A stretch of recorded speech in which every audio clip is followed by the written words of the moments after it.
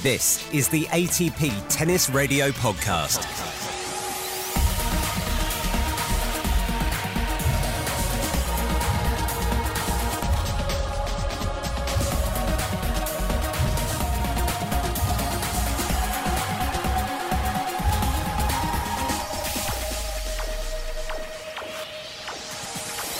Hello and welcome to a special ATP Tennis Radio podcast. We are live from the All England Club. The first week of the tournament is complete here at Wimbledon, and there have been plenty of stories. We're looking forward to a big second week as well, but it's mainly about reflecting on the past. What has happened over the past 6 days?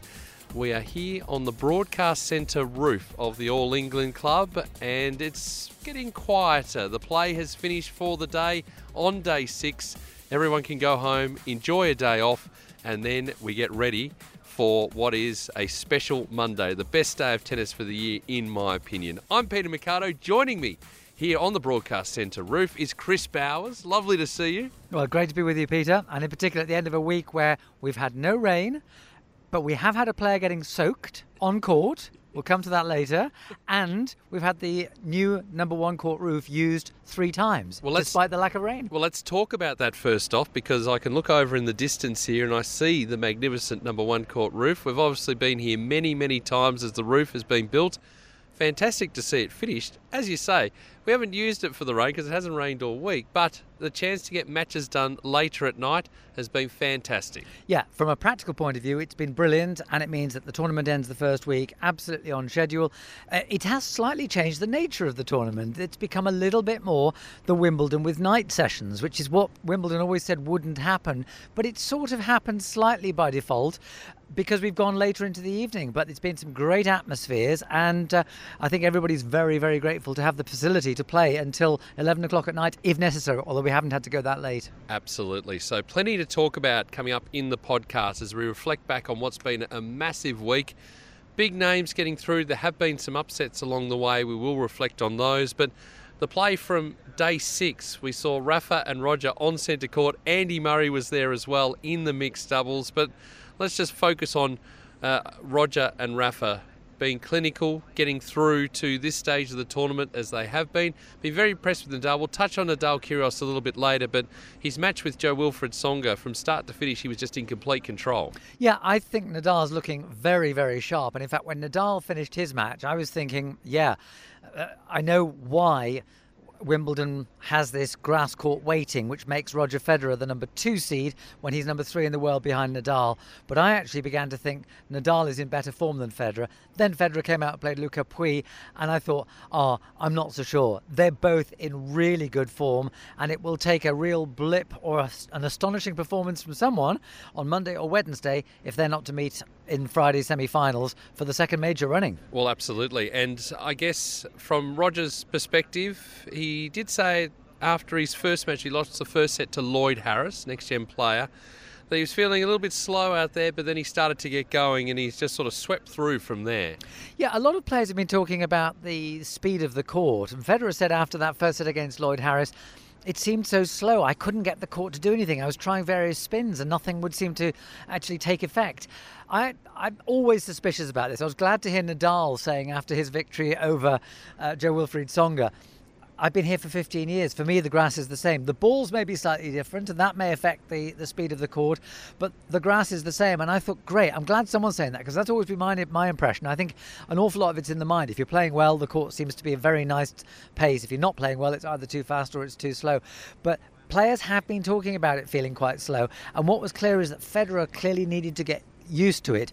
But for me, significantly, even dropping that set against Lloyd Harris, he still won his first round match in less than 2 hours. And for me, that is crucial to Federer's chances in the second week of Wimbledon. Absolutely. Now, the round of 16 as it sits, we've got it all complete now. Novak Djokovic will play Hugo Humbert, the next-gen player. We'll talk about the next-gen players in a moment. David Goffin, nice to see him finding form on the grass. He'll play Fernando Verdasco.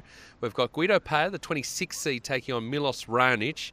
We've got Roberto Bautista Agut facing Benoit Paire. Sam Querrey will take on Tennis Sangren, who upset Fabio Fognini on Saturday. Joao Sousa, who's just defeated Dan Evans, the crowd filing out of court 1 in 5 sets, will play Rafael Nadal.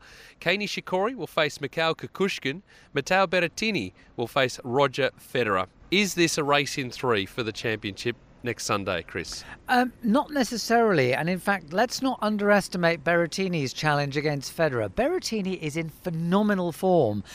He won the tournament in Stuttgart. He then got to the semi-finals in Halle, where it took a phenomenal performance from David Goffin to stop him.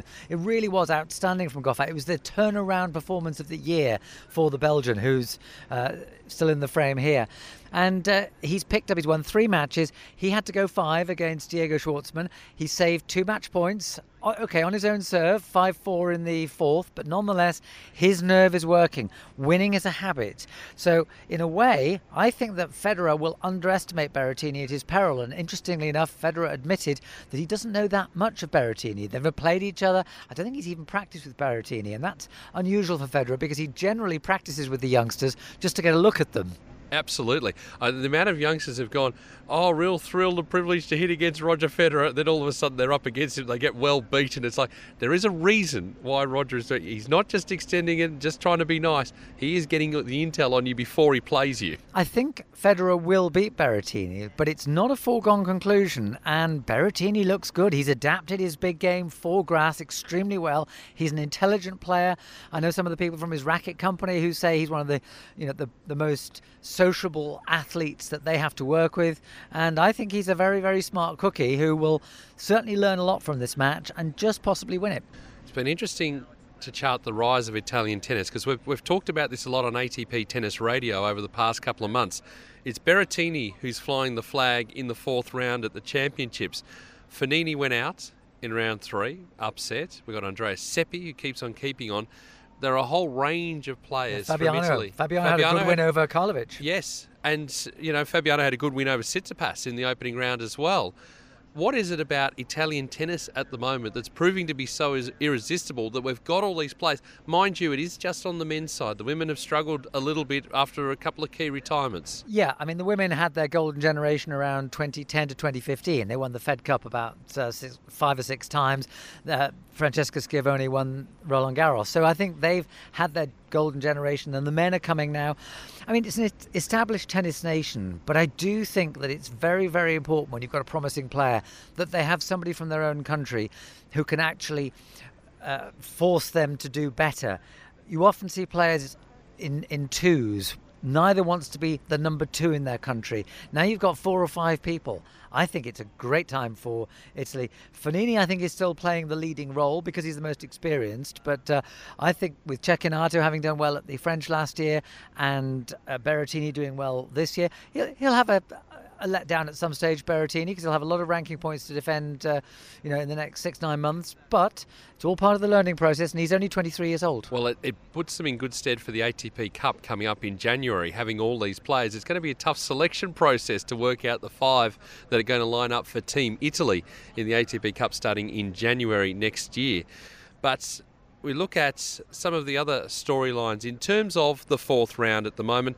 I'm looking forward to Novak Djokovic and Hugo Humbert. Humbert hadn't played a lot of grass court tennis. In fact, he hadn't played any grass court tennis leading up to this season. His results, he was here, there and everywhere. He was travelling to challenges. He was going across to ATP events. He ended up at Antalya, the lead up to Wimbledon. He was just trying to get matches under his belt. He comes in. He works his way through the draw, has a win over Gael Monfils, who retired in the final set, beats Marcel Granollers, the qualifier, and then demolishes Felix Auger-Aliassime, who a lot of people were talking up to say, okay, here's the next-gen player who's going to step forward, and had some reasonable results in the lead-up. He was dismantled. I was very impressed with Humbert. He may not beat Djokovic, but I think he's a good chance of going at least 4 sets. Yeah, I think as far as Auger-Aliassime is concerned, I suspect the amazing achievements of the first 6 months of this year caught up with him in that. He looked emotionally tired as well as physically tired. But yes, it was still a great win for Humbert. I have this theory about Djokovic, is that he's most vulnerable in the majors in the 3rd and 4th rounds. If you look at where he has the big struggles, they're often in those rounds. He dropped a set against Hubert Hurkacz, and although it was only 1, he was pushed very hard in the first set, and then having won the first set when he could have run away with it, he then lost the second set, having he saved a set point at 6-5 and then lost it on the tiebreak. So I actually think that the fourth round is a very good time for Humbert to have a really good go at Djokovic. And like you, I'm not expecting the Frenchman to win, but I do know that Djokovic respects him because he sees him as a member of the up-and-coming generation. And of course, players like Urkash and Humbert don't yet have the pressure on their shoulders that Tsitsipas and Zverev and team have, which of course affected them so badly at the start of the week. The other one's interesting, a common theme on ATP Tennis Radio when we were doing the Queen's Hulla Week was the form of David Goffin, who finally strung some wins together. He continues that on here. He'll play Fernando Verdasco, who had a good win over Kyle Edmund in the second round. That was a big win for him because he was down and out. He managed to turn that around and now sets himself up for a big second week. He's got the experience to be able to do it. We're not really talking about David Goffin in any sort of calculations. I am. And now you are. Because for me, I was so impressed with the way he turned his whole year around in Halle. I did his second round match on ATP Tennis Radio. I then did his semi-final, and the difference between the two, not just in the way he was hitting the ball, but the way he was moving. So much about grass court tennis is movement. You have to accept bad bounces. You have to accept that the ground under your feet is not always predictable. And he looked like he was petrified of falling into the quicksand in the second round against Albot in Halle. But he got through that match, and by the time he'd beaten Zverev and got to the semi-finals, he was moving so well. And, we'll probably talk about the match of the week, and I'm sure we'll agree that it was Kyrgios against Nadal. Yes. But for me, the most entertaining match of the week was Goffin against Medvedev in the third round. I commentated on that. 3.5 hours, 7-5 fifth set for Goffin. But he really did work that out. He would not have won that match 3 weeks ago. Should we put Milos Raonic in contention? We haven't really, again, there's been no talk of Milos. He's got the sort of Marin Cilic syndrome at a major. We don't really talk about him in the first week until he arrives in the second week, and it's been a good comeback to form for Milos Raonic. He's working his way through the draw. Had a win over Riley Opelka in the third round. He plays Guido Pella in the fourth round. I would be expecting him to win that match with the form that he's in at the moment, and then he's got either Roberto Bautista Agut or Benoit Paire in the quarterfinal. If he's fit. But you see, this is always the thing with Milos. And he had an injury. He had to see the trainer in his second round match. I don't think it was anything too serious. I always feel that Milos Raonic is a potential Grand Slam champion. He is, for me, the most impressive of that middle generation that hasn't really stepped up. Raonic, Cilic. Well, Cilic did win the US Open and got to the final here and in Australia. But I still feel that Raonic is the most impressive of that lot. He's really worked on his backhand so that it's not the place for everyone to go to. But I was excited about him in Australia in January, and he had a poor match against Luca Pouille. And I'm just thinking, what's it going to take for you to go all the way through? And I do think that there's a slight fear in Raonic's mind that he could get injured again. One of the best matches I saw him play were the first 3 sets of his semi-final at the Australian Open a few years back against Andy Murray. And yet, he went down with the adductor injury. And that's my worry about him. If he stays fit, yeah, of course he can feature. Well, maybe that's something that Fabrice Santoro could help out with, who's working with Milos Raonic at the moment. Let's talk about that big match. The Kyrgios versus Nadal. The build-up was sensational. I was calling that match for Wimbledon's radio channel. It had everything. It had the talk beforehand. And I said at the end of the match, which Nadal won, of course, that there's been a lot of talk in the lead-up to this, but today, actions spoke louder than words. I was very impressed with what Nick Kyrgios brought to the table. He backed up some of what he was saying, but this was a really keyed-up Nadal. He's worried about Kyrgios and what he can bring to the table at any given time, and he was up for the fight. He was sensational. The thing that stood out to me, there were a couple of things. There was a match within the match, so that all the psychological stuff that was going on, Nadal taking his time and slowing Kyrgios down between serves and at sit-downs and all that sort of stuff. It was Kyrgios getting annoyed with the umpire, which I don't necessarily agree with. And you wonder how much of that was calculated? Yes, and then sort of, when he was really keyed into the contest, the grunting that starts, and that's how you know that he's focused and trying to keep things going. And then Nadal just seemed to play at this high level all the way through. He served particularly well. It got him through some tight spots. A match that had everything. We did have the underarm serves along the way. We did have the flashy shots along the way. We had some long rallies along the way. And it was a match that had the crowd enthralled. It was. And the thing I was thinking about before this match is, how is Kyrgios going to go into it? Because if Kyrgios focuses, it could be a great match. And I thought to myself, they've had this minor war of words in recent weeks. So what's Kyrgios' best way of dealing with this? His best way of dealing with this is to beat Nadal. And the only way he can beat Nadal is to be focused. And mercifully, he was. And it created the most wonderful spectacle. Okay, he wasn't quite good enough to win. And it came down to a couple of points in the third and fourth set tie breaks. And I think Nadal was just sharper, probably because Nadal has been more serious about his matches in recent weeks than Kyrgios has. So Kyrgios just lacked a little bit of that match toughness on the really crucial points in the tie breaks.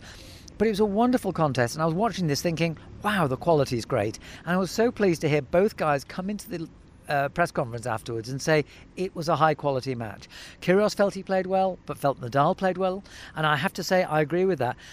And I found myself at the end thinking, who can Nick Kyrgios listen to, trust, believe, who can get him doing this on a regular basis, because he is such an asset to the game. And that was a wonderful match to watch. That was a gift for Wimbledon, and for it to happen on the fourth day, that's just fantastic, and I just hope there's more of that. Well, he did say afterwards, it's been interesting because Kyrgios often gets pilloried for what he says in the media conferences and the backwards and forwards with the journalists, but he's at least honest, and he says, at the moment, I'm not contending for a title. I'm here to entertain. I'm not fit enough. I'm not working as hard as these other guys, which is refreshing to see. Frustrating at the same time when you hear that sort of stuff, when you think the talent that he put on display in that Nadal match, and you think if you did work that little bit harder, you would be contending for slams, but that's not what he's about at the moment.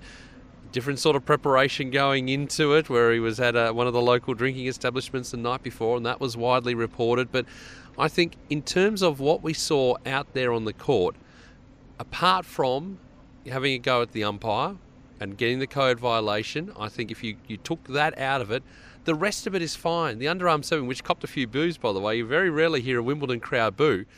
But it was entertainment. Legitimate. It absolutely is, but it's entertainment yes, for the I crowd. agree. And everyone in that stadium was on the edge of their seat. Normally, the match before finishes and everyone leaves. They go and get something to eat and drink, and then they slowly work their way back in. They might wander around the grounds. No one left. The stadium was full by the time that match started. And it's testament to the way that it was built up. Yeah, and do you know, it strikes me, Kyrgios is 24. I think of Agassi at 24. Okay, he'd won Wimbledon and he'd been in 3 major finals by that stage, but he'd lost his way. He didn't know whether he really wanted to work on it. And he met Brad Gilbert, who said, my friend, let's do this together. Let's make it fun. Let's make working at this. Let's make being focused. Let's make being in the zone something that you will enjoy doing. I'm trying to think, who can Nick Kyrgios meet now who can actually give him the same thing? He has to want to do it, yes. But I think Agassi did want to. He just wanted somebody who would hold his hand in the right way, along the journey. And I'd really hope Kyrgios can find somebody, because it'll be great for him, it'll be great for tennis. And I remain convinced, as I always was convinced with Agassi, deep down he's a very, very good human being. Yes, he is. He's got his foundation set up. The kids love him as well. And he knows that he is putting on a show and he's entertaining the crowd. And the thing is, for all the antics, tournament directors around the world are lining up to sign him up for their tournaments on the ATP Tour. I remember in the 80s, people used to say, oh, John McEnroe, terrible behaviour. And the moment he'd gone, people said, oh, gosh, isn't tennis boring? Yes. You know, we need that sort of human interest. And I would say everybody listening to this will probably know somebody in their life who's just like Nick Kyrgios, somebody who is frustratingly unpredictable, immensely talented in some respect, but deep down, a golden soul. You're listening to the ATP Tennis Radio podcast. Available on iTunes, Spotify, TuneIn and atptour.com. This is the ATP Tennis Radio podcast. Peter Marcato and Chris Bowers with you as we wrap up the opening week of the championships at Wimbledon. We'll talk about the doubles in a moment, because there was a certain Andy Murray involved in doubles action. Lots of people interesting in the doubles as well. Yes, true. We'll get to that in a moment. But I want to talk about some of the upsets from some of these highly touted players coming in. Let's rattle off some of the names. Stefanos Tsitsipas. We had Sasha Zverev, Stan Wawrinka, Dominic Thiem, Grigor Dimitrov, Gael Monfils, Denis Shapovalov, Kyle Edmund. We had Cilic, Anderson, Felix Auger-Aliassime, who have not made it through to the second week. of that sort of cluster of players, or you can maybe include another one there, who has been, I guess, the biggest upset or maybe the biggest disappointment from the expectations going in?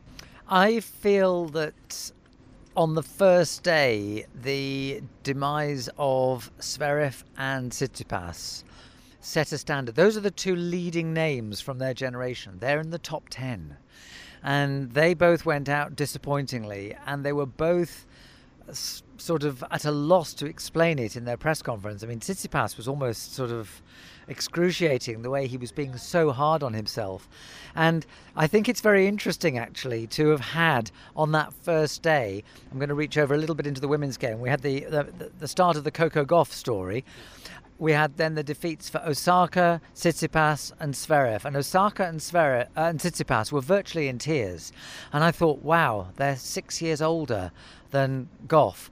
And it made me realise, because of the sacrifices it takes to get up to the top, it is easy to forget that an awful lot of these youngsters have not had that much in the way of setbacks. And you only achieve stuff through the setbacks that go with the victories, and they've had so many more victories than setbacks. And I really hope that there are some kind people around Osaka and Tsitsipas and Zverev who will say, okay, you've done an awful lot of good stuff. Don't throw that out of the window. Remember that, but you've got to work your way through this. And one of the wisest words came from Novak Djokovic, because he was asked whether he was surprised. And he said, yes, of course I'm surprised that names like that go out. But they're carrying the pressure now. And, you can get excited about a young generation. You can get excited about the upcomers and the freshness of youth. But then when they get up to the top, they carry that pressure. They carry the responsibility. And we've talked a long time about what an amazing generation it is, led by Federer, Nadal, Djokovic, and plus Murray and Wawrinka. But they've carried the pressure, and now others are having to take it on. And it's not easy. And that's what the opening day, 2 days, 3 days of Wimbledon showed. Absolutely. And the fact that the grass court season is so truncated, it is 4 weeks. If we're sitting down at Flushing Meadows in New York, at having the exact same time in the tournament doing our podcast, you guarantee that you will see those names coming through, because they get a long run coming in on the hard courts. It's what they're more familiar with. Grass throws up so many variables, so many different possibilities. And, of course, we still have those big names at the top of the game, and it's hard to shake. It is a short grass court season, I know, but, there's 3 weeks of grass court tournaments before Wimbledon. There's only 2 weeks of the year before the Australian Open, and we don't see as many shocks there. And actually, players like Zverev have not done that well at the Slams. 2 quarterfinals on clay for Zverev is not a great showing from the majors. So, in a way, I feel that we're talking about that extra dimension of pressure. It's a strange thing. We talk about pressure. Billie Jean King used to say pressure is a privilege. It shows that you're actually in a position that a lot of people would like to be. And there's a lot of truth in that. On the other hand, when you get into that position, strange things happen. It's funny, when a player gets to match point, you often see the arm tenses up. And this whole sport, which is based on the free-flowing arm, and suddenly an arm tenses up and you can't play. And that's what it does to the psyche. And it is a rite of passage for everybody to have to deal with. It certainly is. And Zverev's talked about things that are happening off the court. We won't go into them now, but we hope he's able to resolve that and then be able to focus 100% on the tennis too. We know Tsitsipas is a deep thinker. He'll be working really hard, getting onto the hard courts. He should have a good run through there, as will Stan. Grass is not his favourite surface. Dominic Thiem has come off the final at Roland Garros. He tends to struggle straight after that as well. And then the local hopes. So Kyle Edmonds obviously lost to Fernando Verdasco. He's struggling as well this year. I don't think he was fully fit at the start of the year, and I think he's never really found his form since then. I think it's tough for him because he was 2 sets and 3-love up against Verdasco and contrived to lose. That is a tough defeat. But, he's had a rough year. His coach retired. Don't normally have that. Normally a player splits from a coach by mutual consent or because the player fires the coach. Just get rid of them. But to have a coach retiring, that's unusual. And I think he's still getting used to the new regime. Absolutely. And the thing is, too, that Dan Evans made his way through. He had a good grass court season, won a couple of challenges back-to-back. He gets through to the third round. He lost to Joao Sousa in a tight 5-setter. Yeah, I hope that doesn't undo Evans' confidence. I hope he can actually build on this, because a feature of this match against Sousa is that Evans he was a break-up in every set, and he couldn't sustain the lead he created. I love watching Evans play. I mean, he's a wild child who's learnt to find a way of dealing with his love of partying and to be a top 50 tennis player. I think he's an enrichment of the game. He's as much of an enrichment for me as Kyrgios would be if he got his act together. And I really hope Evans can build on this. But I think it could be, could have knocked his confidence a bit to have been up in every set and lost 3 of the 5. Andy Murray played in the doubles. He returned with Pierre Huguebert. They started off on the number 1 court. They had a win in 4 sets, and then were out on the number 2 court on day number 6, and they had a loss. I think that was the expectation, that they weren't necessarily going to win the tournament. They were going to struggle through. Once they got to the seeded players, it was going to get a lot trickier for Andy. He's playing with Serena Williams. They had a win in the mixed doubles first up. How have you assessed Andy Murray coming back with his doubles form, and what do you think we can expect going forward, not just here at the Championships but beyond?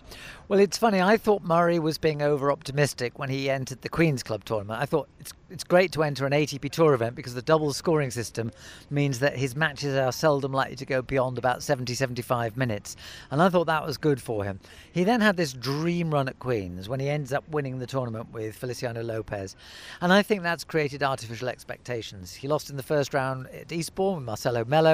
He won 1 match with Pierre Huguebert, but they were switching right court, left court the whole time. They started off in their first round match with Murray playing deuce court and Herbert playing the ad court, and then they switched in the middle of that, and then they switched in the middle of their match against the 6th seeds, Mektish and Shugor.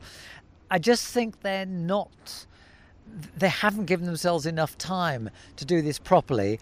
And in some ways, I think Murray still needs the matches, and we have created artificial expectations for him, and he's created them for himself by the way he did so well at Queen's Club. I think he's probably delighted now that he entered the mixed doubles, because I think he's got a much better chance of getting some decent matches, and they are best of 3, and I do think he needs that. And he's talking about playing singles on the North American hardcourt swing. He's talking about, possibly Canada, Cincinnati, US Open. And if he's serious about that, he needs to build up slowly, because matches on a grass court where you can have odd movements, he's almost better on a hard court where he knows exactly what his foot will do when it hits the surface. Yeah, and let's see what happens with Serena and Andy as they move through the second week of the Championships. Could help Serena actually more than Andy, because she's not been playing that well in the singles, and it could easily relax her. She looked far more relaxed in the mixed doubles than she did in her singles. And the crowd went absolutely bananas when they walked out onto court. Jay Clark, we don't talk a lot about him on this podcast, but he got the golden ticket of playing with the player of the moment in Coco Gauff after abandoning his previous partner in Harriet Dart. I don't know how that went down, but if you get the text, Coco wants to play, do you accept it? Well, Pierre Huguebert had the same thing when Murray phoned him, because Pierre Huguebert had decided not to play doubles, and he said to Nicolas Mahut, his regular doubles partner, I'm not playing Wimbledon. Suddenly he gets the phone call. To be a top tennis player, you've got to have a ruthless streak in you, and I don't blame Jay Clark. And Harriet Dart is a feisty character as well. I think she can take that. I do think that it was good for Gauff, because the magic doesn't always translate. And it didn't transfer from her singles to the mixed doubles. And they were beaten 6-1, 6-4 and, took them a set to get going. But I just think it's great that, there was a time, I was talking to Stan Smith earlier today, the Wimbledon champion from 1972. Were you looking for a pair of free shoes? I wasn't looking for a pair of free shoes, although it's interesting, my daughter knows the name Stan Smith, but only as a pair of shoes, not through the tennis champion. And I said, I know you won the US Open and Wimbledon. Did you ever win the Australian or the French? He said, only in doubles. Now, you hardly ever get a player saying that these days. Like he says, well, okay, I didn't win the singles, but I did win the doubles. So I've got, French Open and Australian Open titles. And I think it's great for the game of tennis, not just for doubles, but for the game of tennis, that we see some of the big names, for whatever reason, playing in the doubles and the mixed competitions, because it adds an extra spice. And in a way, we're looking to make this sport attractive because we all love it, but it's got to earn its place in a very competitive global sporting marketplace. And it's only good when you get these names, male or female, playing in the big events, the main draws. Well, while we've got big names playing in big events, we lost a big name who announced his retirement pre-tournament, and that is Marcos Bagdatis. And it was one of the best farewells you could ever see. He lost to Matteo Berrettini out on the number 2 court, I think it was, and after the match, basically he gave away his entire tennis kit. So the shoes went, all the shirts, all the rackets disappeared to members of the crowd, and they were having a rollicking good time there, but you could see the emotion on the face of Marcos Bagdatis. He's a player that's given absolutely everything. He's a fan favourite all around the world. See him playing in Australia year after year, and the support that he got year after year. He made the final. It's a long time ago 2006, now. yeah. And he's just everywhere he goes. He is so popular, and he's been a great addition to the game, and he'll be a sad loss. Yes, absolutely. I agree wholeheartedly with all of that. But I'd like to also look at the other side of Bagdatis, and that is that he was a sole flag carrier for a small country. He's put tennis on the map in Cyprus. And, we think of, we're losing Bagdatis, but Cyprus is losing its flag carrier for tennis. And, we forget that the growth of the sport depends on there being heroes in places where the sport hasn't got that much of a foothold. And, tennis in Cyprus is vastly bigger now than it was when Bagdatis was making his way as one of the world's leading juniors in the early 2000s. And that's a side of it that we mustn't overlook either. Absolutely. Now, there'll be plenty of features about Marcos Bagdatis. I hope he comes back to Australia, by the way. Just as a guest. Yes. And he can get the round of applause from everyone, because he's certainly well received. And there's so many Greeks in Melbourne who think of him as one of their own. Exactly. So it was sad to see Marcos Bagdatis, but a great career, and he's certainly got everything out of himself across that career. There have been some funny moments along the way too. I was doing a match on court 18, and it was going along quite nicely, and everything was going pretty much according to plan, and then all of a sudden a unidentified missile made its way onto the court. Someone had decided to open their champagne, not quite open their champagne, and they just had the cork pulled out, and unfortunately it was shaken up. So the cork flew out of the bottle and landed on the number 18 court, stopping play. A let was called. The cork was picked up, and it's just one of those things that happens at this tournament. As you've got with a living surface, there are other things that happen as well. Yeah, and I had something similar happen in a match. I was commentating on court 2, and the cameras went straight onto the person having their champagne. So either it's their moment of fame or their moment of infamy. I was doing a match on court 17 on the first day, and I think it was Marius Koppel. He chased down a lob and crashed into the ball kid.